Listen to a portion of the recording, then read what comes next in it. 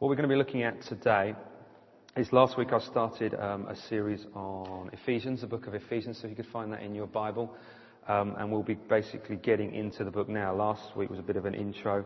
We looked at Acts 19, Paul planting the church in Ephesus. Hey, Deji, come and just grab a seat with us. We'll be looking at, Paul planted the church in Ephesus. We looked at that, and now we're going to get into the book proper. Ephesians is a book, it's nicely split in half. The first 3 chapters are theology. Paul's explaining the truths of God. The remaining 3 chapters are very much practice. So it begins with, this is what you should think. And then as a result of that, this is what you should act. And what we're getting into now is the whole sort of section on how we should think. What you think matters, because what you think informs how you act. Theology informs practice. And so Paul will hit through these first few chapters big themes of God again and again and again to try and get it into the churches who are reading it. To say actually what you believe about God and what you understand about God is vital, because then it's going to inform how you act. And if you know the back end of Ephesians, it's got things about husbands and wives and children and how we should act in the world. But that comes out of what we actually believe about God. So as we go through these first few chapters, we're going to be hitting things in our mind. Are we thinking correctly about the ways of God? Are we thinking correctly about God, of our state before God, of our relationship with God, and all those things? So the section we're going to look at today is verses 3 to 14. I'm going to begin it. I won't be able to get through all of it. And in the original kind of languages, when Paul wrote this, verses 3 to 14 was one sentence. If you actually Ephesians 1 is basically 2 sentences. That section and the next section is just one other sentence. He wrote long sentences back in those days. And the point of it is, if you read it, it's almost like one outburst of praise, one explosion. You could almost say he kind of got carried away, a bit of verbal diarrhea. He had a female moment. You know, all the heads came up there, you know, and he went on. Something about God had captured his attention, and it just all came out. And he is desperate to communicate something about the wonder and the nature and the awesomeness of God. And the theme of this section, that sort of passage, is basically the revelation of the plan of God in salvation in Christ. It's kind of the overarching theme of history from eternity to eternity. What was God about? Some people call it like the high-level gospel. You know, there's creation, fall, reconciliation, consummation is the kind of the big gospel. But what God, he created something and he wants to bring it back to himself. And in the middle it fell, and he's trying to reconcile the world to himself. And Paul has seen some of this, and he is desperate to try and communicate it to the church in Ephesus and to us as well, about this wonderful plan that God is the origin of everything. God is the ultimate source, but he's also the end of everything. And his plan is being worked out through the entire of creation, as we understand it, through time, to bring all people to himself. So it is something that he is incredibly excited about, and he just launches into it. So I just want to read it to you. It's broken up in the English, but as you go through this is one man in one train of thought trying to get it all down on parchment that could be sent out. So it says, verse 3, "Blessed be the God and Father of our Lord Jesus Christ, who has blessed us in Christ with every spiritual blessing in the heavenly places, even as he chose us in him before the foundation of the world, that we should be holy and blameless before him. In love, he predestined us for adoption as sons through Jesus Christ, according to the purpose of his will, to the praise of his glorious grace, with which he has blessed us in the Beloved. In him we have redemption through his blood, the forgiveness of our trespasses, according to the riches of his grace, which he lavished upon us in all wisdom and insight, making known to us the mystery of his will, according to his purpose, which he set forth in Christ, as a plan for the fullness of time, to unite all things in him, things in heaven and things on earth. In him we have obtained an inheritance, having been predestined according to the purpose of him who works all things according to the counsel of his will, so that we who were first to hope in Christ might be to the praise of his glory. In him, you also, when you heard the word of truth, the gospel of your salvation, and believed in him, were sealed with the the promised Holy Spirit, who is the guarantee of our inheritance until we acquire the possession of it, to the praise of his glory. Wow, there's quite a lot in there. And, it took me a while to get my head around that, just reading that. But that's one sentence. And that's Paul just spilling out the wonderful plan of salvation. And what we're going to do is we're just going to look at the first sort of few verses today, and then I'll go on with the rest another time. Now, the beginning verse there is almost a summary verse of the whole section, that first thing. And I just want to look at three themes from that verse, which basically flow through the entire passage. And the first one is the initiative and activity of God in salvation, but it's God as Trinity. As we look at this, we believe Orthodox Christianity stands and falls on the doctrine of the Trinity. It's what marks us different from every other so-called cult and sect that is an Orthodox Christianity. We believe there is one God. We believe he is three persons, Father, Son, Spirit, and we believe each person is fully and completely God. And Paul is bringing out that Trinitarian nature of God in the plan of salvation. For a start, it begins with God. He's praising God, the Father of our Lord Jesus Christ. It begins with him. Our salvation doesn't begin with us. It didn't begin with you when you made a confession of faith or put your hand up at a meeting or went to the front at a youth group or whatever it was. It didn't begin with you. It began with God. It began in the heart of God and his plan to bring a people for himself. And so we see God the Father there as the one who's working out this plan. And if you go down to kind of verses 9 and 10, it says about this mystery he has now made known, that he is going to bring this plan to unite all things in Christ. Things on heaven and on earth. So ultimately, one day, everything will be pulled back into God and it will be united with him. What was fractured by sin, what was broken at the fall, will one day be brought together. And we read that, you read the end of the book, Revelation 21, there's the city, isn't there? And God is at the center and his people are in the city with him. And it's all been brought together. And so we see the God the Father's plan throughout salvation. We see God the Son. The sphere that God works in, if you will, is Christ. If you're trying to count up the references of when it talks about him and he, referring to Christ, and it talks about us being in Christ, there's something like 15 different ones where he keeps pointing it back to actually God. You had God the Father's plan, God the Father's initiative, but actually it's worked out in the person of Christ. And as believers, we have been brought into Christ. It's all fulfilled in Christ. His life, his death, his resurrection, his ascension, and one day his return. Everything is worked out in Christ. So we see Christ riddled all the way through this passage, that it comes back to Jesus. It comes back to Jesus. And the plan of the Father was to do the work through his Son. That was the heart of the Father, that it would all come back to his Son. That he would be the one who would rule and reign in splendor, and we would look to Jesus and we'd be saved by the death and resurrection of Christ. And we also see God the Holy Spirit, not quite so obvious, but he is there as well. It talks about in the beginning, it talks about spiritual blessings. That word spiritual actually means of the Spirit, of the Holy Spirit. So we have him right at the beginning of the passage, and then right at the end, verse 13, he is named as the Holy Spirit. And it says we are sealed with the Holy Spirit. And he is our guarantee for what is to come. This inheritance we will one day receive in fullness. How do we know we've got it? It says the Spirit is in you. That's how you're going to know. So we see God as Trinity working throughout the entire plan of salvation and throughout this passage. The second thing we see running through this passage is these spiritual blessings which are named there in verse 3. We have been blessed with every spiritual blessing. Now, if you go through the passage, you'll actually see what some of these spiritual blessings are. He describes them there. We have things like election, being chosen, predestined. We see adoption.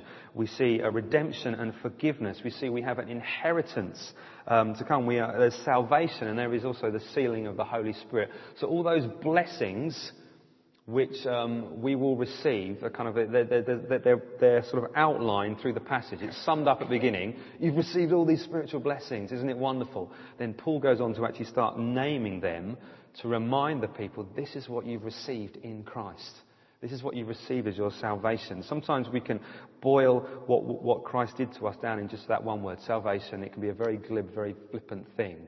But actually the facets of salvation are incredible, and there are so many of them, and we cannot exhaust them all. And Paul wants to get some of them down for these for the people in Ephesus to kind of understand. And it says we're blessed with spiritual blessings in the heavenly realms. There is a connection with us, with the ruling and reigning Christ, who is seated at the right hand of the Father.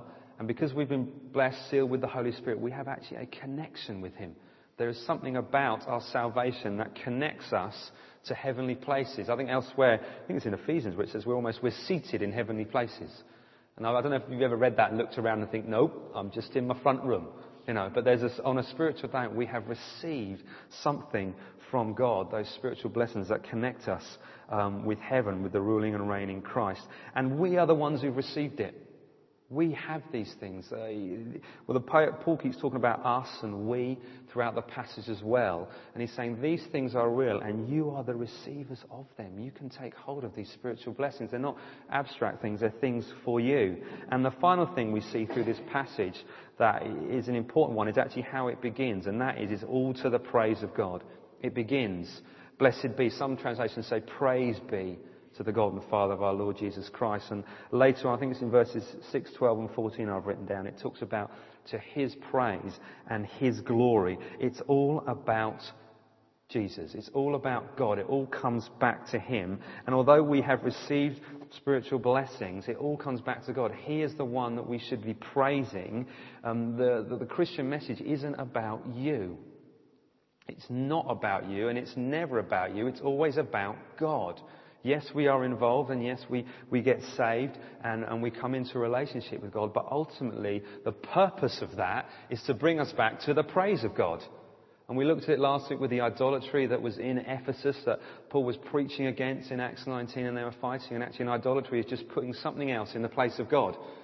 God should have priority, the number one thing in our life, and idolatry is just merely putting something else in his place. And it was rife in Ephesus, and it was obvious there with Artemis and the temple and everything. But it's still rife today, and it's still obvious today. It's just some of the things are a little bit kind of, you have to look for them. But people put lots of things in the place of God. Their work, their material goods, their family, having a good time. All these things come in God's place, and that's what they devote. That's what they sacrifice their time, energy, and money for. And we need to be careful that it all comes back to God. Even when we preach the gospel message, I talk about the gospel at the high level. The gospel at the low level is just God, man, Christ, and what's your response? There is a God, man is sinful, Christ died for those sins. How are you going to respond? Even when we proclaim it on a very personal low level to individuals' life, hoping that they would respond and accept Christ, even that must always be turned back to actually, you're saved so you can worship God. You're saved so you can come into a right relationship with God and have the number one in your life being God, and that one being the right thing as number one, and everything else must fall before him. He must sit on the throne of your life. And so it's all about him. And it's all the way through this passage. And even as we look at other subjects, I want us to always remember, actually, it always comes back to God. It always comes back to us. It's not about you. Someone once told me that if you ever get asked a question in church, if you always answer God, you're right, kind of in a roundabout way. Or Jesus. What's the answer? God. Because ultimately it all comes back to him anyway. And so actually you're always going to be right on some level. Because ultimately he is the answer for everything. And if you look at the end, just to kind of emphasize this point, we see in Revelation that the Apostle John, he has a vision, and he sees people, representatives from every tribe, nation and tongue. And what are they doing? They're before the throne worshipping the Lamb. And so even at the end, that's our goal, that's our purpose, that we will one day be worshipping the Lamb together with representatives from all the nations of the world. And so it's all about him. It all comes back to him. We make a big emphasis here at the church. We're going to worship later and give our focus and our attention to him because he is worthy of it. But that's what it comes back to. So there's three themes there that run through the passage. The initiative and activity of God as Trinity. There's the spiritual blessings we received. And it's all about praising God So for his glory. Now, just before we finish, a couple of things I want to look at these spiritual blessings. If we go on, we're going to look at the next 2 or 3 verses. And as Paul has kind of outlined, this is where I'm going with this passage. These are the big kind of themes of what I'm doing. There's 2 particularly he pulls out. And the first 2 are election and adoption as we read the passage. So basically, he's saying God's had this plan from eternity to unite everything in Christ. And as he goes to actually explain some of the ways he's done this, his plan, the first 2 he chooses are election and adoption. So if we get, blessed be the Father and God of our Lord Jesus Christ, who has blessed us with Christ, in Christ, with every spiritual blessing in the heavenly places, even as he chose us in him before the foundation of the world, that we should be holy and blameless before him. Now, election, it's good that comes first, because that's chronologically first, because in eternity past, God chose a people for himself. And you see it throughout the passage.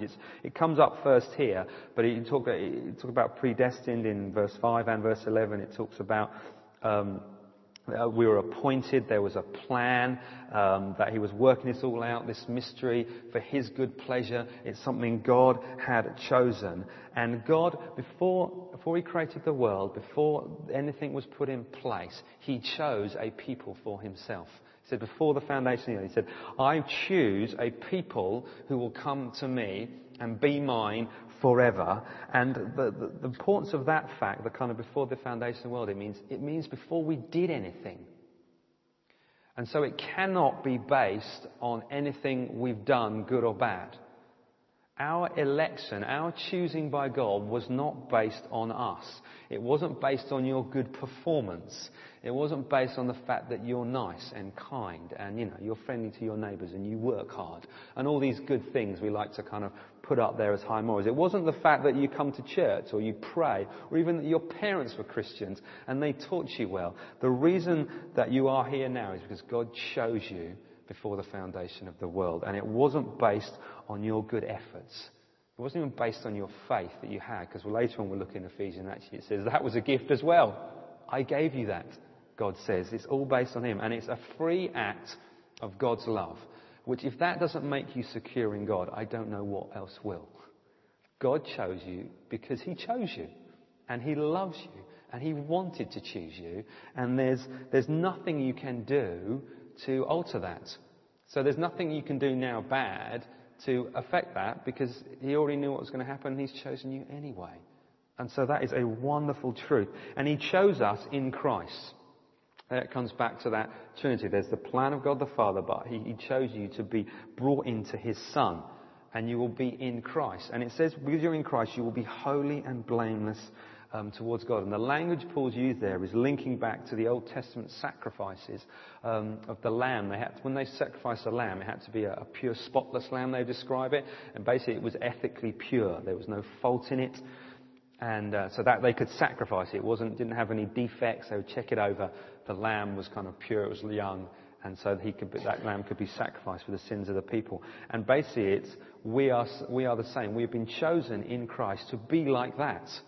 We are holy and blameless before God because we're in Christ. And because Christ died for our sin, he rose, he broke the power of death, he ascended into heaven. And because we have accepted that by faith, we've sought forgiveness for our sins, put our faith and trust in him. We stand before God with that same holy, ethical purity, if you will, holy and blameless. We bear the righteousness of Christ. The right standing that Jesus has before his Father in heaven as the Messiah, the chosen one, perfect, we share. Not because of our own actions, not because we've done anything, but we are linked by faith with him. And that faith is the gift of God, so it's all to his praise and glory anyway. But actually we stand holy and blameless before a God in heaven in Christ, which is just wonderful. And we hadn't actually done anything for that. God chose that to happen and he worked it out. He sent Jesus, he chose us, he worked it all out, and so we can do that. But it says at the end there, it says he did it in love. It was a loving action that God did. He was a loving Father. It wasn't a mechanical kind of thing, I just do that. It was actually a desire from the heart and the love of God to choose a people for himself, because it says in 1 John, God is love, and he's all born out of love, his actions. A loving choice for his people. And we see this theme of God choosing peoples not based on their actions throughout the entire of Scripture. We see, with Abraham, he went to the pagan in Iraq, and said, I will choose you, and you, through you, I'm going to, bless the entire world. I can imagine Abraham like, what? Who? Me? And yet he got that, and then he chose his children. There was the line, and then he had the children of Israel. He picked them and said, I will pick you, not because you're more prosperous or better than any nation. In fact, the opposite. You're not actually that significant, and you're in slavery. But I'm going to have you, and I will display my glory through you. He chose Moses, hiding away in the desert. You will lead my people. I will pick you. And then throughout that, he picked judges to lead the people. He picked kings to rule the people. He picked the prophets, Jeremiah. He even said to Jeremiah, I picked you when you were in the womb to be a prophet to the nations, Jeremiah 1. I chose you. Jesus came, he chose 12 disciples who were a bunch of, numpties sometimes, weren't they? If you actually, if they only had to apply for the job, I can't imagine many of them would have got it, like us. If you had to submit a CV to the Messiah, we should be your chosen 12. I can't imagine any of them actually getting an interview for that position. But yet Jesus, his delight was to choose them to build his church upon. And it says at the end that they would form the foundation for this city. What their works had, they were chosen. And that carries on with us. He chose the church from all the nations to represent him. It's wonderful. So God chose him. God chose us. And that is an awesome truth. That is one of the spiritual blessings in Christ Paul gets out. And we sit here today being chosen. Being chosen people. Doesn't Peter say that? You are a chosen people. Holy nation, royal priesthood. But it was, you're chosen. God picked you for himself. And that is a wonderful truth that should secure us in God's love for us. The next thing he goes on to there, in love he predestined us. There's still that choosing there. For what? He chose us, but for what? For adoptions as sons through Jesus Christ, according to the purpose of his will. Again, that's that choosing language. To the praise of his glorious grace, which he has blessed us in the beloved. The reason he chose us was for adoption. God wanted children. God wanted sons and daughters. Now, it's very important to point out, he didn't do this because he was lonely. Okay? He wasn't lonely. He didn't need us. He wasn't bored and thinking eternity's a really long time. I need something to occupy myself with it. No, God was perfect community in the Trinity, Father, Son, Spirit. C.S. Lewis calls it the dance. There was this perfect, eternal relationship of love within the Trinity between the Father, Son, Spirit that was wonderful from eternity to eternity. But out of that heart of love, he created a people. It was an overflow, an expression of it, not because he was lonely. And again, that shows God's initiative, God's will, God's predestining of people, saying, actually, I want to do this. I will choose this. And when he talks about adoption, he's talking about sons and daughters who weren't his by birth, if you will, being brought into the family. That's what we have. When we adopt children, that's our language. It's when children are brought into a family who aren't biologically part of the family. By sort of descent, a child is brought in and made part of the family. That's what adoption is. And so for us, we were outside that, but God has chosen to bring us in and make us sons and daughters of him. And when you think about that, there is already a son in the Trinity. But yet God's delight was to add to that, was to add others into that relationship, which is a wonderful thing. And you can imagine why Paul is so excited about this, that actually we have suddenly been kind of pulled in to this relationship that we were previously outside of. When you're adopted, you come into a privileged, significant position within the family. When you were outside, you had no rights, you had nothing, and suddenly when you come in, you take full rights of sonship. Under Roman law, if someone was adopted into a family, they weren't the adopted son, they just became the son, and they inherited full rights. And depending on kind of the age of the person who you adopted, they could actually supersede natural children in terms of inheritance, because they get they literally become as sons. And it's not a second-class child. It's actually you are part of the family. And I'm I remember from my ancient history A-levels, you've got someone like Julius Caesar, who was big in ancient Rome. His heir was Octavian, who was actually his nephew. And Octavian became Emperor Augustus, who was, I think, the longest-serving Roman emperor. But actually that was his nephew. But under Roman law, when he became his heir, he became the right to everything. And so, but actually he was actually kind of outside his direct line.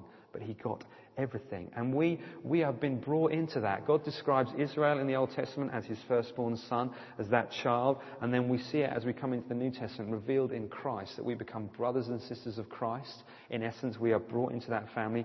God becomes our Father, which is the most staggering thing. Because if you read the Old Testament, the idea of God, Yahweh, as Father, in a personal, intimate sense, was a staggering thing for the Jewish mind.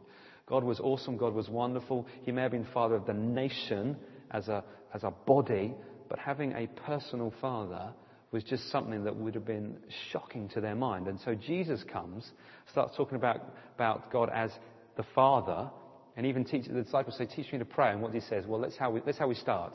Our Father, who art in heaven. He said, actually, no, it's a personal relationship. The corporate is still there, but actually you have a personal relationship with your Father in heaven on an individual sense.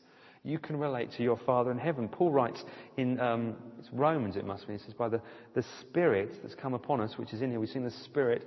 By that we have been adopted as sons, the Spirit of sonship. So we cry what? Abba, Father. And Abba is this kind of intimate word. For kind of daddy's a bit not quite the right translation, but that kind of intimate papa relationship with God, and that's what we have. You have that relationship with Christ, which, when you think about it, it kind of gets your mind. God created all things, and suddenly He is our Father. And if you ever watch children with their fathers, they abuse the privilege, don't they? Because they know that they're children. My son, who I adore, he does not care what I'm doing. But when he wants attention, he's there. He's pulling me. He's got this new thing now where he grabs my finger and he just says, "Here," and then starts walking. And I think the idea is I follow him, because he's actually quite strong when he's got one finger. And it's here, Daddy, and he will lead me around the house to where he is, and then I will play with him with whatever he wants to do. And what I'm doing at the time is largely irrelevant to him. In fact, it's totally irrelevant to him. He doesn't care. But that's what he did, because here's my son, I'm his dad, and he knows that I have a relationship with my Father, so I can do that. He's even done it here when we had the kids in. He even come out, I'm preaching. I'm the leader of the church. I'm important. I am preaching to the assembled congregation the Word of God. It's all very kind of holy. And he just came up, "Daddy!" And I think he brought me something like a car, and that was it. I'm playing cards with my son. And he just didn't care. He didn't care about you guys. He cared about Daddy and the fact that you're my daddy, and I want to talk to him. And it's that we have that same sense of actually God is our Father, and we can relate to him. And that is what he wanted. And God desired that before the world began. That's not like something that we just think, oh, it's a new thing. No, that has always been on the heart of God. He chose us before the world began to be adopted as children into his family. And he would be our loving Father. That's what he wants for us. And it says at the end of that verse 6, they would all be to the praise of his glorious grace. It comes back to God. It's all about God, and it brings in that grace, that unmerited favour. We did not deserve it, and we have to get over that. You don't deserve it. I don't know if anyone's ever given you a gift that's kind of just been a staggeringly extravagant, generous gift, and you feel that sense of, I don't deserve this. This is so much more than that. And sometimes in our Britishness, we just get over it. Someone's given you a gift because they love you and they want to, and God has given us the greatest gift in knowing him as Father and choosing us for his family. And it's something for us to praise him and give him glory about forever. Amen? Okay, let's a little bit of homework and then we will finish.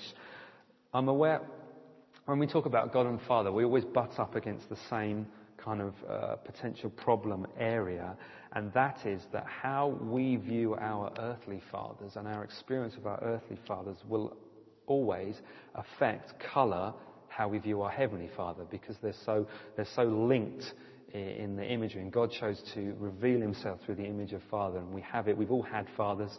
Some of us are fathers, and so it's always around us. And so how we relate to our natural heavenly Father will affect how we deal with our earthly father, will affect how we deal with our heavenly Father. If your earthly father was absent, you didn't know them, they weren't around, you can actually think God is like that. Is he there? Is he really there? Is he kind of like, my father wasn't around, is God really around? Does he really hear my prayers? If your father was abusive, whether verbally, physically, emotionally, whatever, you can see God like that, and things happen. You immediately kind of go to that point of actually God has that element in him. He's abusing me, and I should just kind of suck it up and take it, which actually is not what it is. You might have the overachieving dad who wants to push you and say, you will do, what your grades at school, exams, sports, whatever, push you. And you take that onto yourself. I must achieve for God. I must do for God. Do. And through doing, I gain acceptance to my Father in heaven, which actually isn't how God would see you. You might just had a dad who was there, but actually distant. Emotionally, physically distant. He was present in the home, but actually he wasn't connecting with you, and actually you can be aware of a God who's there, but actually think again, he's distant, he's out of the way, he doesn't want to get kind of involved with me personally, which all those things are not on the heart of God. God loves you, he wants to be close to you, he wants to be intimate with you, he wants to know you. He knows you don't have to achieve anything. The Christian message isn't do, it's done. Done in Christ. You don't have to try, because it's already been achieved. And so, by way of homework, I'd love you just to take some time out on your own at some point, maybe during this week, and actually just get before God the Holy Spirit, and ask him to highlight areas in your life where you think maybe your earthly father has affected your relationship with your heavenly Father. There might be nothing. Let's not go on an issue hunt or something. But actually, what the point is, Paul, and I'm feeling here as a pastor, is that we need to have a good relationship with our Father in heaven, and we need to have dealt with things from our earthly father. And Paul, starting this letter, is hitting this, saying you need to know this, church. And before we get into the practical doing stuff at the end of Ephesians, you need to have it clear in your mind what God really thinks about you. And because it says, remember, you are transformed by the renewing of your mind. You're not transformed by doing stuff. You're transformed by letting the Word of God and the Holy Spirit change your thinking. And so if you think, maybe that's something I want to look into, I would encourage you, take time out first on your own, with your Bible, with a notebook, with the Holy Spirit, and just say, is there anything, God, that you need me to just pray through process? You can do it on your own with God. If you feel maybe you can't, you've got some stuff and you think, I need a bit more, you can meet with some of the guys, girls in Real Life Church. If you're not sure who, come and talk to me. And we'd love to pray through with you on whatever these issues is. So we're not talking about a big deal, but it's just good to stand with people and pray, get things dealt with, and then you can move on with God. And so I encourage you, take time to look at that. A book on this area, which my wife and I both read and we found helpful, is called From Orphans to Heirs by a man named Mark Stibbe. I don't know if you know Mark Stibbe. He used to lead a big church in Chorley Wood. Did lots of things, very sort of used powerfully, man of God. But his story is he was adopted, which I didn't know until I read this. And he's used mightily by a man of God. And I think he's now left that church and runs a kind of a ministry. I think it's called the Father's House Trust or something. And he's big on this whole area of adoption because he's lived through it, dealt with it, and it's sort of just a really helpful book about that area. And I've read it. I'm not adopted, and I found it very useful. And so that's just you might want to read that about that area. But that's something I really want to hit as a church, to make sure that we are all having a good relationship with the Heavenly Father. Other thing, keep reading through the book of Ephesians. We're going to keep going through it, keep reading it. There's only 6 chapters, 1 a day. You've got it knocked off in a week with a day off. Keep reading it. There's so much in there. We're going to keep preaching through it, and we're going to have a good time. We will stop there.